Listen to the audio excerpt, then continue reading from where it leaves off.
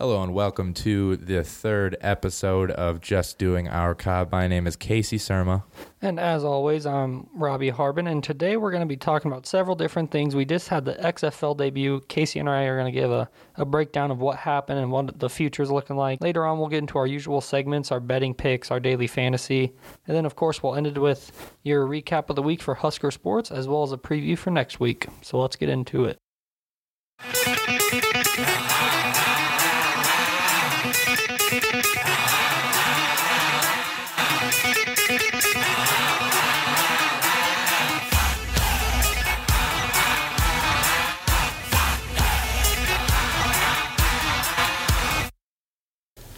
So we just had the NBA trade deadline. You had some bigger guys moved like Andre Drummond, D'Angelo Russell, Andre Iguodala. It wasn't probably the most memorable trade deadline, but we're going to go ahead and break down some of the biggest winners and losers. So Casey, give me some of your initial thoughts on the things that happened over the trade deadline. I thought it was a pretty entertaining trade deadline. From what we were talking about before, it didn't seem like it was going to be that good going into it. We got a lot of different trades along the way that made some moves, have some postseason implications. A couple of my winners and losers for this trade deadline. I would say the T-Wolves, the Timberwolves, are a big winner at this trade deadline and getting D'Angelo Russell. Obviously, just to appease Karl Anthony Towns, who's really good friends with Russell. I mean, that just makes sense to keep your star player happy and maybe get some more pieces around those two guys to build around for the future and kind of improve there. Another big winner is Marcus Morris and the Los Angeles Clippers getting traded from a dumpster fire like the New York Knicks all the way out to LA to compete for a championship. Play a pretty pivotal role on that bench out there is going to be huge for him and for the Clippers. Some of my losers, actually I only kind of focused on one loser here. Andre Drummond, big loser. I mean, he went from Detroit, which is pretty much turned into a poverty franchise in the NBA, and moved to another one in Cleveland 3 hours away. And he probably thought before the trade deadline he was going to be on a competitor and a contender for a championship. Just didn't work out for him, so now he has to waste away the rest of the season in Cleveland before he's a UFA. What do you think, Robbie? Who are some of your winners and losers? I think one of my biggest winners, I completely agree with you with the Los Angeles Clippers and Marcus Morris. I think that was a great move, especially considering the Lakers were so close to getting him. Because not only are you adding Marcus Morris, a 20-point-per-game scorer, two-way player, but you're taking it away from arguably the favorite in the West right now. Another big winner I liked was the Miami Heat. I think they added some solid players with Andre Iguodala, Jay Crowder, Solomon Hill. And, they pretty much traded three guys who never play in Dion Waiters, James Johnson, and Justice Winslow, because Winslow's always hurt, for three guys that can actually come in and play a pivotal role. And then you look at a guy like Andre Drummond. He has, the championship experience. He has all those finals with the Warriors. I think he can really come in and serve as a great perimeter defender like he is, because that's where the Heat have struggled so far this season. And then some of the losers, I did put the LA Lakers just because they didn't make any noise. Darren Collison's not coming out of retirement. They didn't get Marcus Morris. They could have added a lot of pieces to their team over the trade deadline, and they just didn't. They didn't really get any better from it. And then also I put the Detroit Pistons because, like you said, they're a poverty franchise right now, but they traded away a very good center that you probably could have gotten more for almost nothing. John Henson, Brandon Knight, and a second rounder. That's not a good trade. I can't believe the Pistons made that. You pretty much got Derrick Rose all alone up there and an injured Blake Griffin now. Yeah, I don't really understand that trade, especially with all the hype surrounding him before the trade deadline. Andre Drummond, you would expect him. He was talked about going to Boston, possibly even Toronto was linked to him at points. So him going to somewhere like that to just going to Cleveland is like a half-year rental for a team that's not going nowhere. It just doesn't make much sense.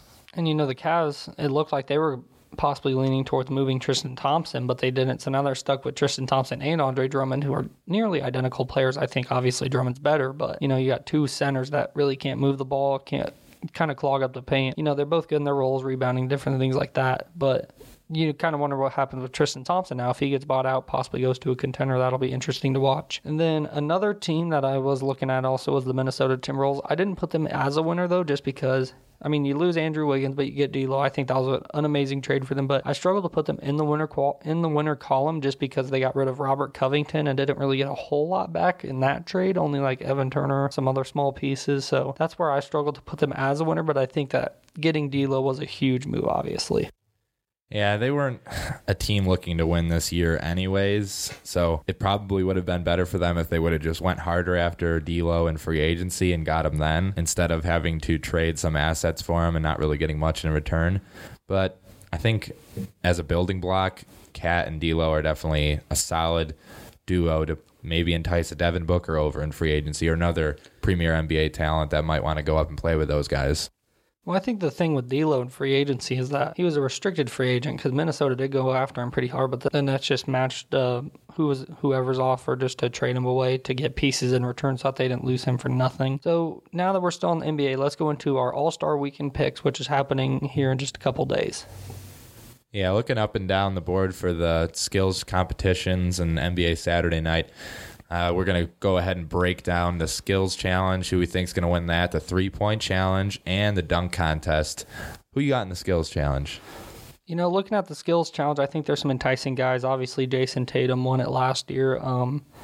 I think a guy like Bam Adebayo could be interesting. He's one of the better big men in the league, especially at distributing the ball and all around. I think he'd struggle to make like a three-pointer, though. I think Pascal Siakam's also another pick I like, but I think overall I'm going to have to go with Spencer Dinwiddie. I think he's just a very good all-around guard. I think he's going to be able to get it done pretty quickly. What about you, Casey? Yeah, I like your picks there. I do agree Spencer Dinwiddie's a pretty good guard, fast, exciting young player. But I'm going to have to go with Shai Gilgeous-Alexander. Reason for that is usually it's like a young premier playmaker that wins it in years past, like Jason Tatum. Not ruling him out this year because obviously he's still young. But Shai Gilgeous-Alexander has the agility to get through those exercises really, really fast compared to a lot of the other guys that are in it. Obviously subbing in for Derrick Rose. It'll be exciting to see what he can do on the national stage in that competition, I think. All right, so let's move on to the three-point contest. Who you got there? You know, my dad's a Nets fan, so I'm going to go with Joe Harris winning the three-point competition. Obviously, he's having a little bit of a down year shooting the three ball at 40%. I mean, 40% is still fantastic, but a down year compared to his 47% that he was lighting it up from the arc last season. But I don't know, it's just kind of a crapshoot in this competition. Every single year, it feels like there's a new guy that kind of emerges and wins. Like, no one would have thought 2 years ago that Paul George would have bricked every single one of his shots. So I'm just going to throw a name out there. I'm going to go with Joe Harris winning it this year. How about you? You know, this was tough for me because I love so many of these guys. I love Trae Young, Duncan Robinson, Damian Lillard, Buddy Hield. I think, and then obviously you got guys like Joe Harris, Devontae Graham having great seasons, great three-point shooters, Davis Bertans, Zach LaVine. I don't think LaVine's as good of a three-point shooter as some of these other guys. He's a lethal scorer, but not necessarily a lethal shooter in my opinion. So I was obviously looking towards the lethal shooters. I was thinking a guy, Duncan Robinson's been amazing for the Heat this year in his role as a three-point specialist. I was kind of leaning towards him, but overall I'm going with my gut. I'm going to go with Buddy Hield. He's been tearing it up lately since Luke Walton moved into the bench. I think a guy like Damian Lillard could still easily win it, but overall my pick is going to be Buddy Hield in the three-point contest. Yeah, I like that pick a lot. Buddy Hield, he had a rough start to the season. I had him on my fantasy basketball team. He really wasn't paying off. But like you said, that move to the bench definitely helped him out. Yeah, absolutely. So now we obviously have everyone's favorite contest, especially when you get guys like Zach LaVine and Aaron Gordon. We could possibly see that matchup again or not that exact matchup, but something that exciting with the guys Pat Connaughton, Aaron Gordon, Dwight Howard, Derrick Jones Jr. Casey, talk me through your pick on this one. I'm going to throw another wild card out there. I'm going to go with Pat Connaughton winning this thing. And you know why? Mainly because I want to root for him to win this thing. Just because he's a Nate Robinson type guy. I mean, he's obviously not as short as Nate Robinson, but everyone is counting him out before this thing even starts. He's got a massive vert. I think it was set 44 inches. We don't really get to see him dunk that much because he doesn't really play that much for Milwaukee and doesn't get those opportunities to show his vert in the game. But I think Pat Connaughton's going to have some stuff to show. And if it works out that way, NBA Twitter will explode that night. Love it. Love that pick. But I'm going to go with Derrick Jones Jr. I think that he's just the most athletic player of the bunch. He also has an insane vertical. He makes these crazy dunks all the time, even in game, showcasing his skills. I'm obviously excited to watch a guy like Aaron Gordon, who's been there before, done it before. And Dwight Howard, I don't think he has the same bounce as Superman Dwight, but I'm interested to see what he's able to do. Overall, though, like Derrick Jones Jr., but I think that we have a really solid core of players here. I think it's going to be a very exciting dunk contest. Now moving on to the grand spectacle of All-Star Weekend, the All-Star Game. Last week we picked some picks, went through a fantasy draft of players and looked up and down our rosters. I thought we had some pretty solid rosters that were pretty balanced, and we'll go pretty even all the way through 4 quarters. Doesn't appear that way for the all-star picks of Giannis and LeBron James in real life, though. Yeah, I think we were both better drafters than Giannis. Yeah, he has, what was it? He picked all the East starters. LeBron picked all the West starters. But after that, it was just very, very LeBron-heavy team. Well, I mean, the West alone was already better, just starter-wise. And then he took Joel Embiid. He took Rudy Gobert, and he took Bam Adebayo all within, like, his first 7 picks. Like, you don't need that much size, Giannis. You need shooting, and you got Joel Embiid's an okay three-point shooter, but Rudy Gobert and Bam Adebayo, those are defensive centers.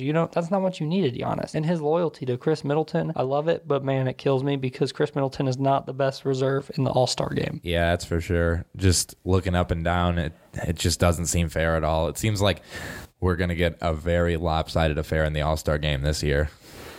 Yep, so who do you have? Obviously, I think we're both Team LeBron as far as winning the game goes, but who is your MVP pick for the game? My MVP pick for the game is going to be Anthony Davis. I think him and LeBron are going to have some highlight reel level plays. It's just going to be very exciting to see what he can do out on the floor. We see it with the Lakers, with LeBron and him. They're a deadly tandem. So he's my overall pick for MVP. He'll have some nasty dunks, maybe some nice passes, some deep threes. You never know what you're going to see in the All-Star game. I was really, really leaning towards Anthony Davis because obviously in the All-Star games, they usually try to give it to the hometown guy, but there's no Chicago Bulls in the All-Star game this year. But Anthony Davis is from Chicago, has been rumored to even go back to the Bulls at some point. So I was really tempted by him, but I talked myself out of it. I'm going with Damian Lillard. He can shoot the ball from anywhere on the floor. He's really the only guy I can see in this All-Star game doing that. And so I think he's going to rack up a bunch of points, help Team LeBron win off the bench, and I think he's my MVP pick. You think he's going to be shooting like he is in the regular season right now? Absolutely. He does it on double teams. I can't imagine in the All-Star game it'll slow him down. Yeah, he's certainly been an exciting player to watch this season. Been absolutely lethal for 3 and for my fantasy basketball team. Coming up next, we are going to be talking about the XFL Week 1 recap. Basically, this league has been, at least for me, blowing away my expectations of what I thought I was going to see this weekend. How about you, Robbie? I was very impressed. It was definitely a lot of fun seeing the mic'd up guys, the hot mics coming off the sideline. Obviously, we had the F-bomb on Saturday, which, that's something that I'm sure they're going to take care of trying to figure that out because, you got guys coming off the field after just making a big play. They're going to be hyped up. They're going to be excited and not really paying attention to the fact that they're on TV. So I think that was probably my biggest takeaway is just the all-inclusiveness of it, everything you see behind the scenes in the locker room I think that makes it to where it can be a long-lasting league. Yeah, there was just so much innovative. I've never seen camera guys line up 5 yards behind a field goal kicker on a field goal to get that up-close camera angle. They have, access that I've never seen in any other sports league. It's just insane. Yeah, definitely. It was crazy to watch this week, and I really hope it lasts. And then probably my favorite part was maybe even that Marquette King punt where the guy downed it, and it ended up being a touchback, and Pat McAfee just going crazy on the sideline as the ESPN analyst. I thought that was so fun. Yeah, him running over there, and he's like, I got to go talk to that guy who just botched that perfect punt. And then he went and sat down next to him, and he's like, what happened there? And the guy looked back at him and just said, I thought he touched it, so I was going into the end zone to score. I think Pat got a little intimidated there. Maybe thought that the player was about ready to fight him or something, and he decided to get out of there and just accept that answer. Yeah, he was just like, oh, yeah, I respect that. Yeah, definitely. That's a great answer. Yeah, Pat McAfee's a punter at heart for sure. He definitely did not want to be by that linebacker. No, we definitely. I just like the whole aspect. I never thought I would be watching the league on Saturday, and then all of a sudden kicker misses a 35-yard pooch kick for a field goal, and then all of a sudden he's got a mic in his face coming off the field. You don't expect to see that.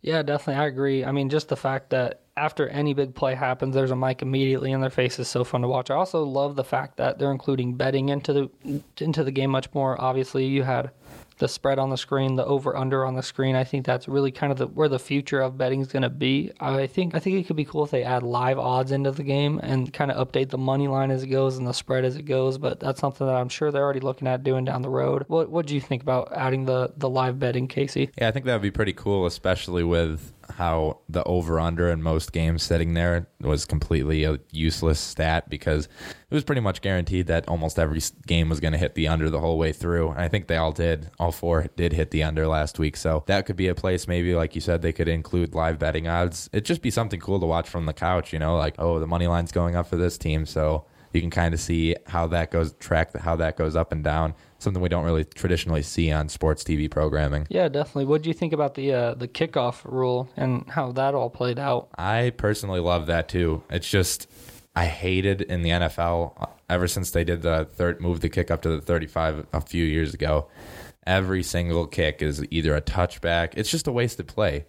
You know where it's going to be most of the time, and if they do get the ball, it's 8 yards deep in the end zone, and they come out and get to like the 25. The return team's already there.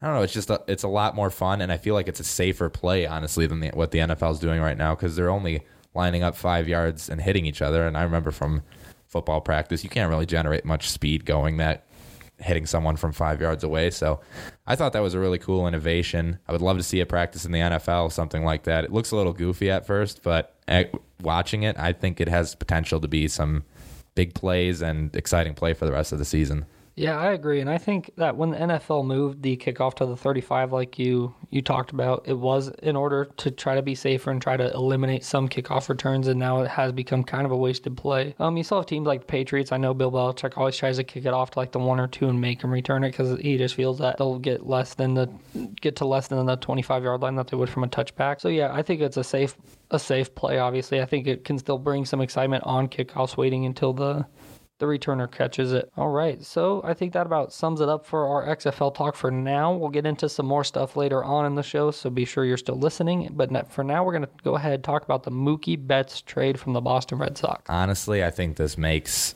the Dodgers an instant competitor. I mean, very rarely do you see a player of that caliber get traded. Usually it's through free agency or something they leave.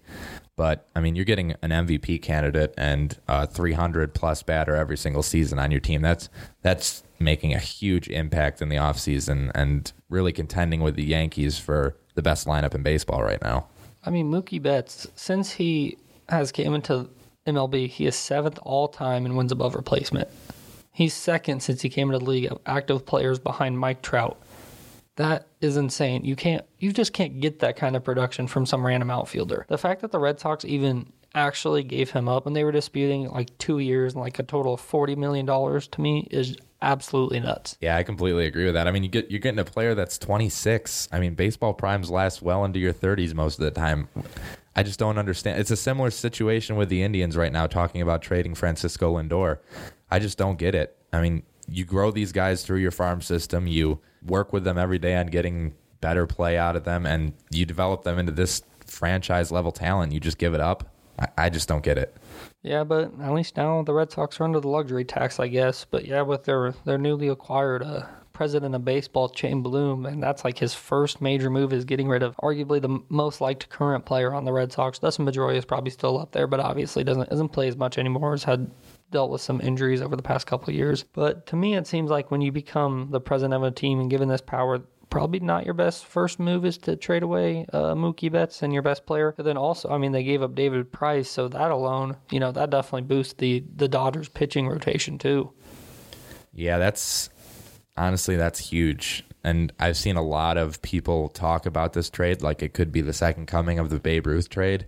And if that's what it ends up being for the Red Sox, I feel sorry for them because they're losing out on quite the special player. Yeah, if that happens, we'll see another Red Sox World Series in about 100 years. So make sure you're watching that one in 30-20 for the Red Sox World Series. I don't think that they're going to get a longer drought than my Indians right now. So hopefully for you guys at least. Yeah, I hope so. I'm still upset about it, but that's all right. With the Super Bowl just wrapping up a week ago, a little more than a week ago, actually, we're going to take a look at what we think the future of the NFL is going to look like this offseason. Maybe some free agent acquisitions we're hoping move around. Maybe our team profiles, who we're thinking the Patriots and the Bills are going to look like next year. What do you got, Robbie? What are you hoping most to see in this offseason. Tom Brady re-signs with the Patriots. That is all I want. That's all I need. I think we're just in for an incredible offseason. You have a bunch of really good quarterbacks that are hitting the free agent market. Tom Brady, Drew Brees, Dak Prescott, Ryan Tannehill, Phillip Rivers, obviously with the Chargers, they are splitting ways. Jameis Winston, Teddy Bridgewater, Marcus Mariota, Case Keenum. The quarterback market right now is arguably as good as it's ever been. I'm really interested to see where those guys end up. Obviously, as a Patriots fan, I'm most concerned with Tom Brady, my boy, coming back.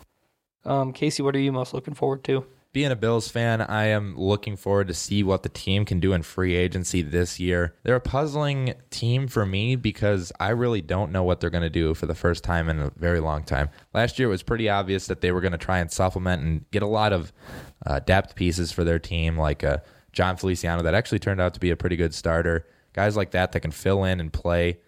Solid players that kind of go under the radar. They went with a lot of those guys last year, like a John Brown or a Cole Beasley, those type of players, but they actually turned out to be pretty solid. This year, I'm curious to see if we're going to do more of that or if the Bills are going to go after that big fish. Like, they need a number one wide receiver more than any other team, it seems like.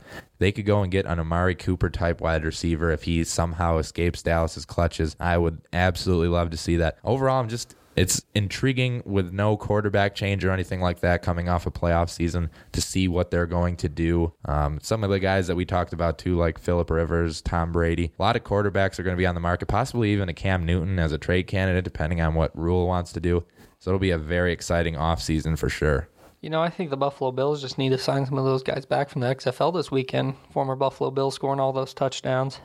Yeah, it seems like every single play, Kari Lee, Austin Prohl, Keith Ford, there was so many guys from former Bills. I mean, Cardale Jones even was drafted by the Bills. Never really got a chance to play there, but there was just so many former Bills playing in the XFL. And I guess it's as long as this team is good, which I think they are, 10-6, they're cutting talent like that. It means that they have good players sitting there on their team. So as sad as it is to see some of those guys go and play lights out and good like that in the XFL, it's exciting to know the depth that we have in Buffalo. Yeah, absolutely. Then as far as the Patriots go, I mean, obviously waiting to see what Tom Brady does. But, you know, besides that, they absolutely need to get whatever quarterback is on their team next year, whatever quarterback starts, they need to get them some help. You know, obviously lost a guy like Gronk last season after his retirement. Julian Edelman was great all season, but he does have a bit of a drop problem. But he's a very serviceable, very good number one wide receiver. They traded a second-round pick to get Mohamed Sanu. He didn't pan out. He really didn't do anything spectacular in his time in New England on the back end of the season. Philip Dorsett spent some time being hurt, but even then, you know,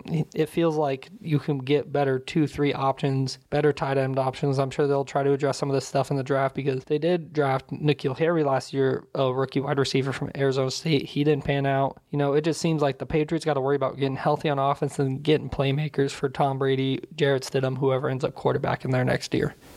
Yeah, I'm intrigued to see, as obviously we're division rivals here, what the Patriots do. Are they going to go into a rebuilding stage? Are they going to bring all the guys back and try and go for another championship? As a Bills fan, it intrigues me to see what the Patriots are going to do, if they're going to continue to be that same team that they always have been. I just can't wait for the Patriots to sign a guy like Phillip Rivers. Tom Brady goes to the Chargers. And then we got a Chargers, Patriots, AFC Championship, Bill versus Brady to go to the Super Bowl. I think that would be crazy.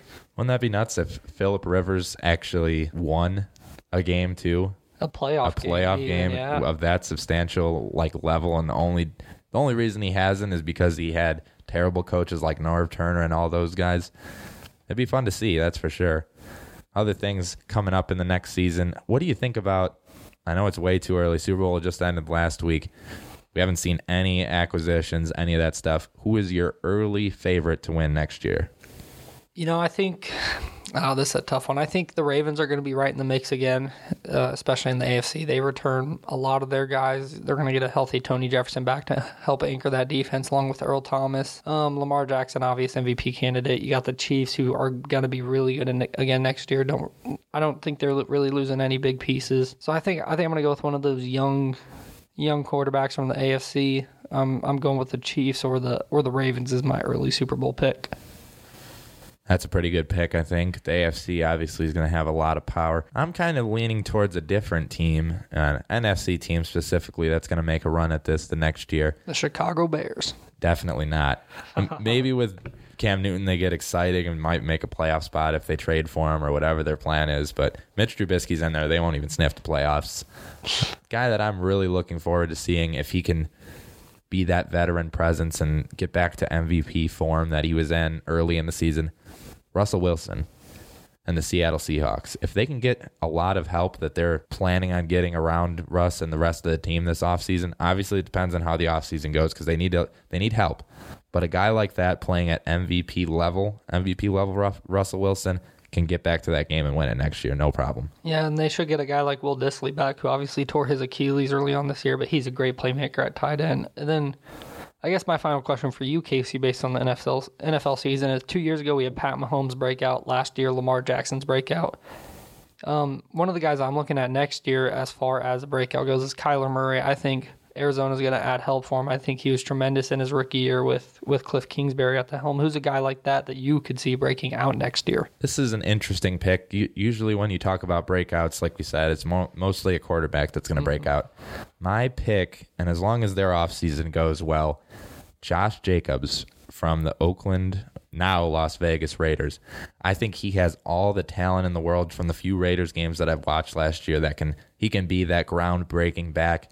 It wouldn't surprise me if they get a solid offensive line around him in that first year of Vegas, all that excitement, that he could put up like an 1,800-yard season and be that guy. He showed it this year. You know, I also have a running back pick. You're going to love this one. I think a guy like Devin Singletary can absolutely have a breakout season next year. He showed what he can do as a rookie. Out of FAU, he was tremendous all season. I think, obviously, splitting touches with Frank Gore hurt his numbers, but I think that he will absolutely shift to the main primary guy in Buffalo, running with an offense where Josh Allen's the quarterback, obviously running a lot of running between the two of them. I think he is going to he's in for a breakout season next year. I hope so. He is an exciting player to watch. Not the top-end speed that you would expect from a guy that's 5'7", but he has that quick cut and that quick twitch motion that can make any player miss, kind of like Shady McCoy. Obviously not the speed of him, but he also is a bruiser inside the tackles for being that tiny. I'm really excited to see what he does in the future. All right, so let's go ahead. We're going to move on to our daily fantasy segment now, where, of course, I'll be talking you through some NBA games. Casey will be talking to you about some NHL players he likes.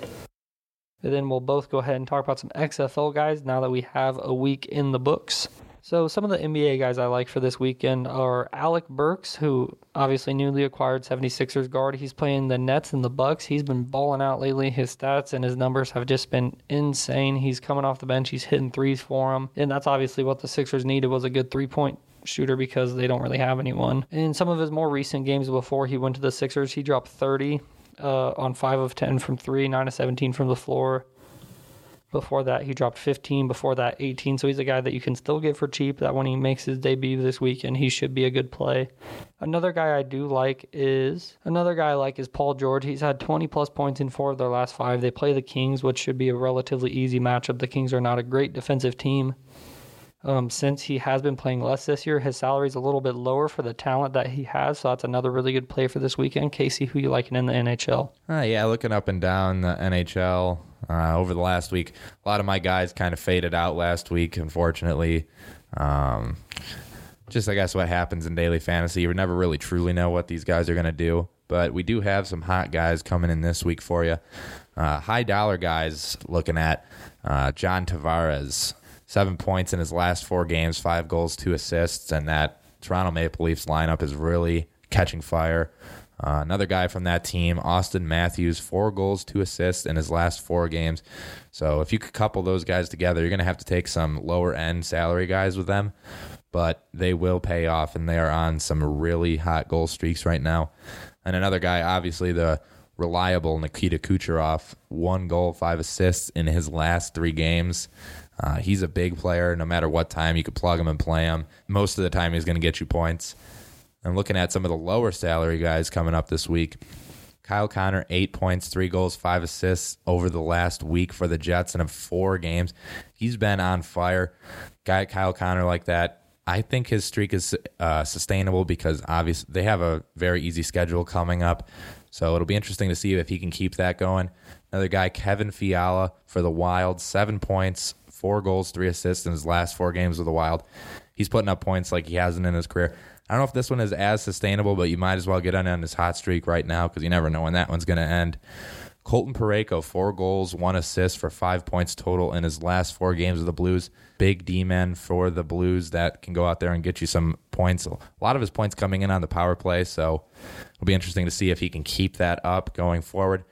Just a note, some of these high-dollar guys, obviously Austin Matthews and John Tavares are going to be tough to get on the same lineup. So if you can couple them with other guys on those lines, lower salary guys on those lines, odds are they're going to touch the puck and at least get some assists on some of these points. So just a tip going forward, I would highly recommend coupling the guys on these lines with them. I'm a guy that likes to play guys on the same line. I feel like it pays off big when you have a 3-point night from each of your players on that line. Obviously, you can have some duds, but I think that'll work out for you. Looking forward to the XFL this weekend. Who do you have as some of your keyed in on players? You know, one of the guys I'm really liking this weekend is Jeff Badette, the Dallas Renegades wide receiver. Obviously, Landry Jones will be returning. They have that Oklahoma connection. Jeff Badette didn't really touch the ball too much over this past week with Philip Nelson at quarterback. I highly expect that to change just because, obviously, Landry Jones is familiar with him, loved him at Oklahoma. Another guy I really like is Khalil Lewis, wide receiver for the Houston Roughnecks. This past week, their offense went nuts with P.J. Walker, and he had 5 catches for 45 yards and a touchdown. He seems like he's one of the lower salary wide receivers on that team. I expect him to still air out the ball. I expect him to get a lot of touches again next week. Casey, what about you? 2 guys I'm really looking at going forward in the XFL. Landry Jones, he's my big salary pick. He's going to be a big salary pick this week as long as he's good to play, which I believe he was cleared to play this last weekend's games, but he just didn't make it because he didn't have the reps in practice eligible to play. He's going to have a big weekend for the Renegades, I have a feeling. Obviously going up against a team like LA that just lost their defensive coordinator, or fired the defensive coordinator after one bad game, just got lit up by Philip Johnson with a similar air raid offense last week. I think he's going to have a huge game coming in for the Dallas Renegades. Another guy I'm looking at is Daniel Williams from Tampa. Despite Aaron Murray's struggles as a quarterback, and he looked borderline Nathan Peterman-like out there on Saturday or Sunday, he had 6 receptions for 126 yards going up, and he's going up against a soft defense in Seattle this weekend. Daniel Williams led the league in receiving yards. I really expect him to have a huge game this weekend going forward. Looking at our picks of the week, who do you have? First off, my lock of the week. I lost last week. I went with the Wildcats. They obviously struggled, could not stop P.J. Walker to save their lives. So I'm going to have a bounce back this week. I'm going with Team LeBron in the All-Star game. I think they are going to obliterate Team Giannis. Whatever the spread is, take it. Go Team LeBron. I'm all in on Team LeBron. Another game I do like the Celtics at home against the Clippers on Thursday night. The Celtics have been one of the better against the spread teams all season long, especially at home. I think they can cover. I think they're a great matchup for the Clippers, and I expect them to cover against the spread, so that's another really good pick. Casey, who do you like this week? Well, with my lock of the week, last week coming in, I had the Blue Jackets over the Red Wings, and they covered the 1.5 point spread. The Red Wings being one of the worst in the league. I've been pretty hot on the NHL pick so far this season, so I'm going to stick with that. I'm going to go with the Caps over the Coyotes this weekend. The Capitals are going on the road. They are the best team at covering the spread in the NHL this season. The Coyotes cover the spread under 50% of the time, so they're really struggling to get that spread for. The Caps are 26-1 on the road this season outright, and they are riding a hot streak against the spread too. In their last 7 road games, the Capitals are 6-1 against the spread. The line will probably have the Coyotes favored, but if it doesn't, even if the line is 1 and 1 or 1.5 with Washington coming to town, I'm still going Caps over the Coyotes. I think that they're going to have a huge game against the Coyotes and just win you some money. What, you got another lock of the week? Any other? I was looking for XFL games, the lines to come out, which they haven't yet. I do really like Dallas, like we mentioned earlier, going up against Wildcats, who just lost their defensive coordinator. I think that they really struggled last week to move the ball with Philip Nelson at quarterback. I think Landry Jones will come in and change that. So I think Dallas has a big game, gets back on the right track with Coach Bob Stoops against the Wildcats. That's pretty funny because I actually have the same exact pick, the Renegades over the Wildcats. This is a Renegades fan podcast we got going on here. I looked up an article earlier because they haven't released the spreads yet, but it did say that they're expecting a +4 point spread for the Renegades. So I think that they're going to win this game outright anyways, and otherwise it'll be pretty. Even if it is pretty close, I think Landry Jones at least gets that within the 4 points on the road against a LA team that just fired their defensive coordinator. I really like all things Renegades this weekend. Hopefully they can get the job done. Landry Jones is our ride or die here on this show. So talking about the Renegades, we're going to go ahead and move into our next segment with Is It an Overreaction? Where Casey, go ahead and give me your first take. All right, my first take this week for you, Robbie, is that the Dallas Renegades will have an elite offense in the XFL when Landry Jones returns. I think you are overreacting, and here's why. I think they will be a lot better than they showed last week. I think they'll be able to move the ball downfield a lot better and be one of the better offenses. I'm just not sure how elite any XFL team's offense can actually get because you have receivers dropping balls. These aren't obviously the top caliber guys. So I think Landry Jones will have a big boost on them, but I don't think they will become elite. That's a pretty bold take. I would have to disagree with you there just because, I got to support the squad no matter what here. But I don't know. I think when Landry, I saw a lot this weekend from Bob Stoops and Hal Mummy's offense that just kind of resonated with me. There was a lot of open receivers, and I think that a good QB, not someone like Philip Nelson, would actually be able to hit those routes. I think Landry Jones can get the job done and really move the ball against some of these teams in the XFL. Yeah, Philip Nelson needs to stick to his Instagram and underwear modeling. Yeah, I honestly, when I saw him trot out in the field, I thought they were pulling out a punter to go ahead and play quarterback for them. And he looked like it too most of the game. Yes, he did. All right, so Casey, my first take for you. Is it an overreaction that Andre Iguodala, Jay Crowder, Solomon Hill will make the Heat an elite contender in the East? I am going to go with that is an overreaction. And one thing that could change that is if Andre Iguodala returns to playoff form. But I just don't see taking a half a year off that it's beneficial. Maybe he could come out hot. I don't see it happening. The biggest piece of that trade, I think, is Jay Crowder. He's been fantastic defensively for the Grizzlies. I can't believe they gave him up. So if there is something that's going to make them an elite contender out of that trade, I would go Jay Crowder over Andre Iguodala right now. Solomon Hill's a nice depth piece, but I don't think he's going to provide that much for the Heat. What do you think, Robbie, since this is your team? I think it's going to make him an elite contender. I have a lot of faith in Iggy. He's still in great shape. Obviously, Jay Crowder got a double-double already in his first game with the Heat, provided a great spark off the bench. And like I mentioned earlier, they got rid of 3 guys who never played for 3 guys who can play and give them good minutes. So I think it'll add a lot of depth to the Heat and make them a contender. I have trouble seeing them getting over the hump with these guys, even without them going. It's just, I don't know. The team hasn't been tested in the playoffs. Obviously, it's a lot of new guys. Jimmy Butler wasn't there last year. Got rid of some of the old guys, like Tyler Johnson was gone before the season, Justice Winslow.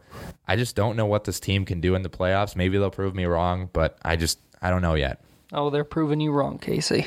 Love to see it. Now, my next take for you, Robbie, is the Portland Trailblazers will make the playoffs this season. Casey, that is not an overreaction. The way Damian Lillard's been playing, the way Hassan Whiteside's been playing, I think they have a very good shot. The tough part is that they are in the West where they have so many good teams. Obviously, they're only a game out of 8th place, 2 games out of 8th place right now, behind the Memphis Grizzlies. I don't really see them getting past the 8th seed just because those top 7 teams' records right now are so incredible. Like right now, they're 7.5 games out of the 7th spot from the Mavericks. I do think that the Grizzlies are going to fall a bit, especially giving up guys like Jay Crowder and Solomon Hill who had that veteran experience on the team providing minutes. I think the Grizzlies are building for the future, and that's why they got Justice Winslow in that trade. That's why they got Gorgui Dieng eventually for James Johnson. So I do think the Trailblazers hopped in and get that 8th spot in the West. Yeah, with the way Dame's playing right now, I agree with you. I just can't see a way that they don't. And I think Yusuf Nurkic is coming back soon, too. So that is a huge addition to their team. It's only going to make them better.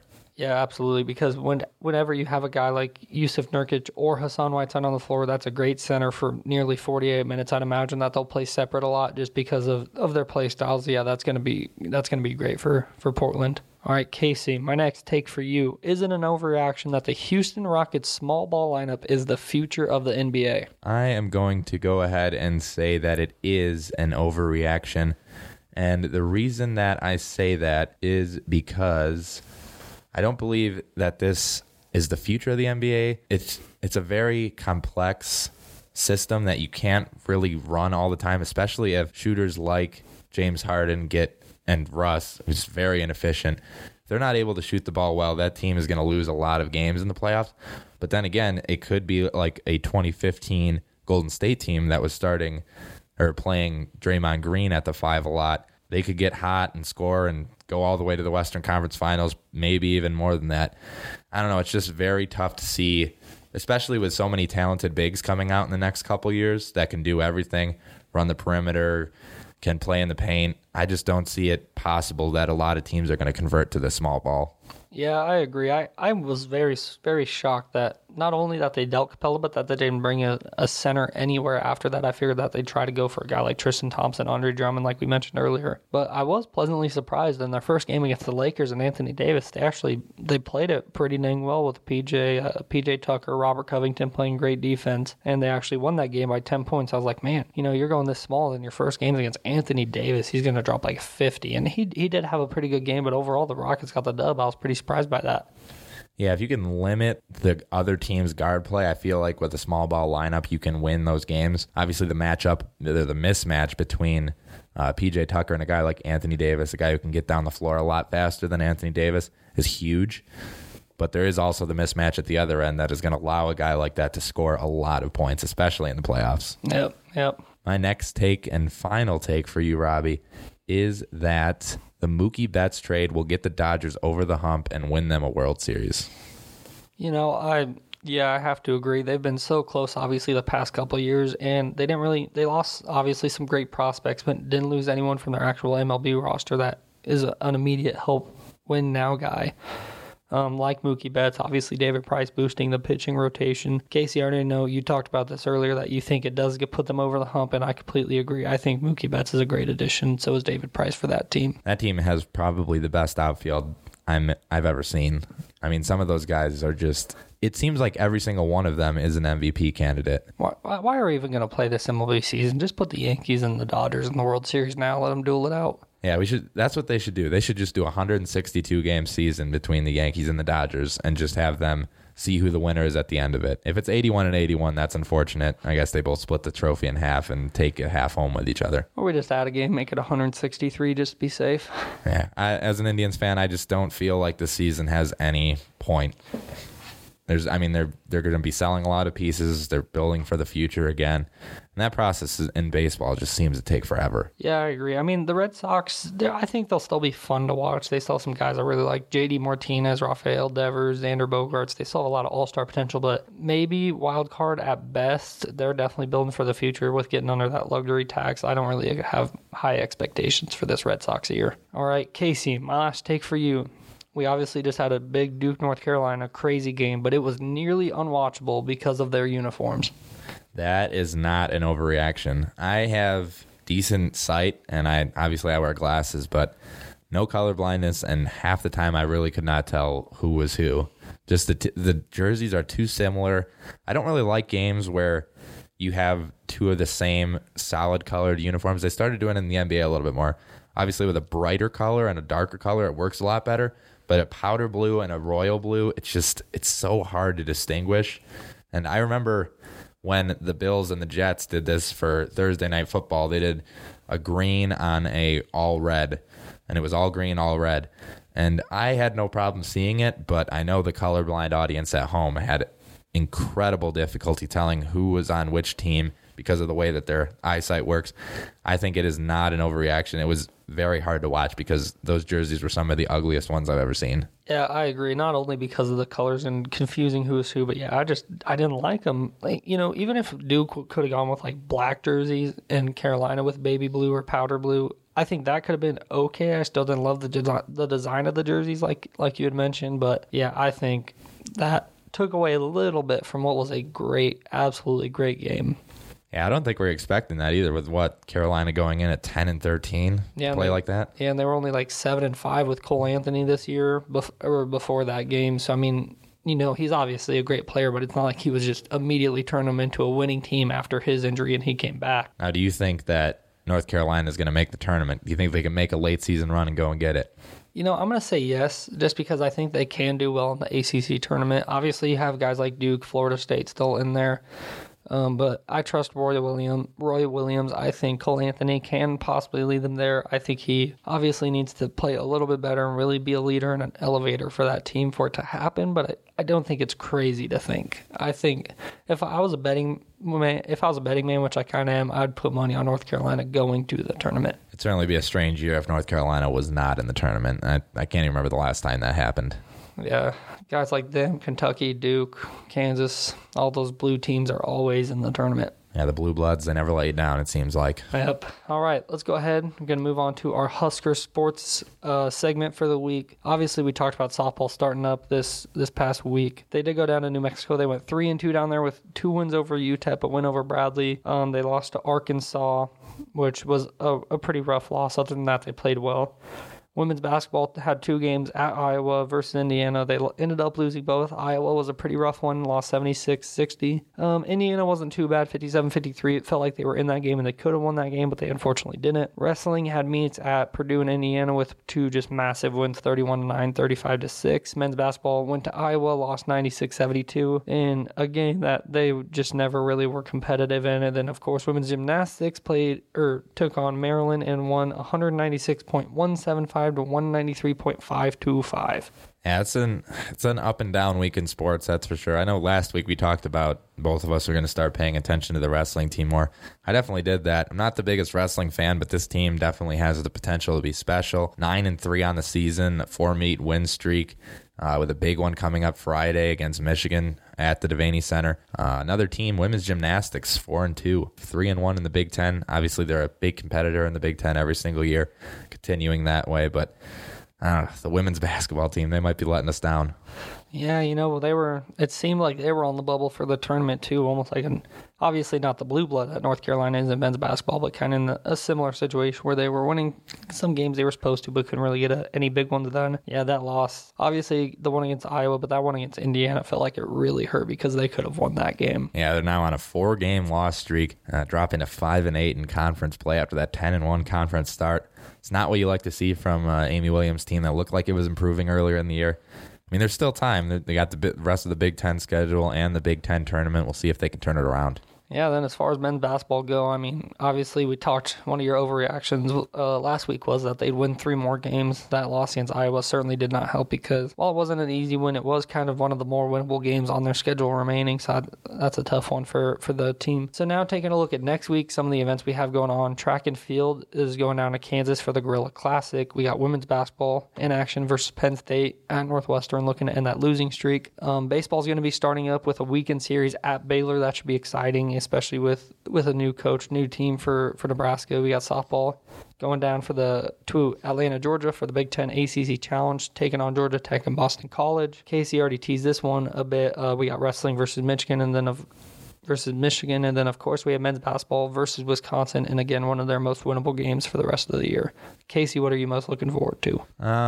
Being a huge basketball fan, I am looking forward to the men's and women's basketball game. The women's basketball game on Thursday should be an easier one for them to win against the Penn State team. It's going to be tough, though. It's as every Big Ten competition or Big Ten game is tough just because of how physical and demanding the league is. You never really know who's going to win every night. So I'm hoping they can win, but we'll see coming Thursday. It's just so tough to watch the men's basketball team falter like this after being borderline tournament team the last couple of years, losing 8 straight going into this one. I hope they can turn it around just for the confidence of the players' sake. Obviously, they're not going anywhere this year, but it's always good to get a win at home. Hopefully, they can do it. Yeah, I think one of the things we have to be rooting for the Nebraska men's basketball game is a dirty play by Brad Davison, honestly, because if he goes viral on Twitter for another dirty play, people will start looking at Nebraska feeling a little bad for him, putting them in a better light. I think that's about the only hope for this Nebraska team at this point in the season. You think he's the Big Ten comparison for a Grayson Allen type? Because I totally do. I don't think he's as bad as Grayson Allen. I think he does some interesting things on the floor. He takes a lot of charges. He puts his body on the line a lot, but he definitely makes some dirty plays that are absolutely noticeable and seemed to be with intent. So I'd say he's probably the closest thing we've had since Grayson Allen to a dirty player like that, but I wouldn't say he's quite that extreme. You never know. He might get there this weekend. Hopefully those Nebraska players watch out this weekend coming up. Yeah, hopefully. All right, so that does it for this episode of Just Doing Our Cobb. Of course, that was our third episode, and we are now on Spotify and Apple Podcasts, so you can subscribe to us on either of those platforms as well as SoundCloud. Thank you guys for listening.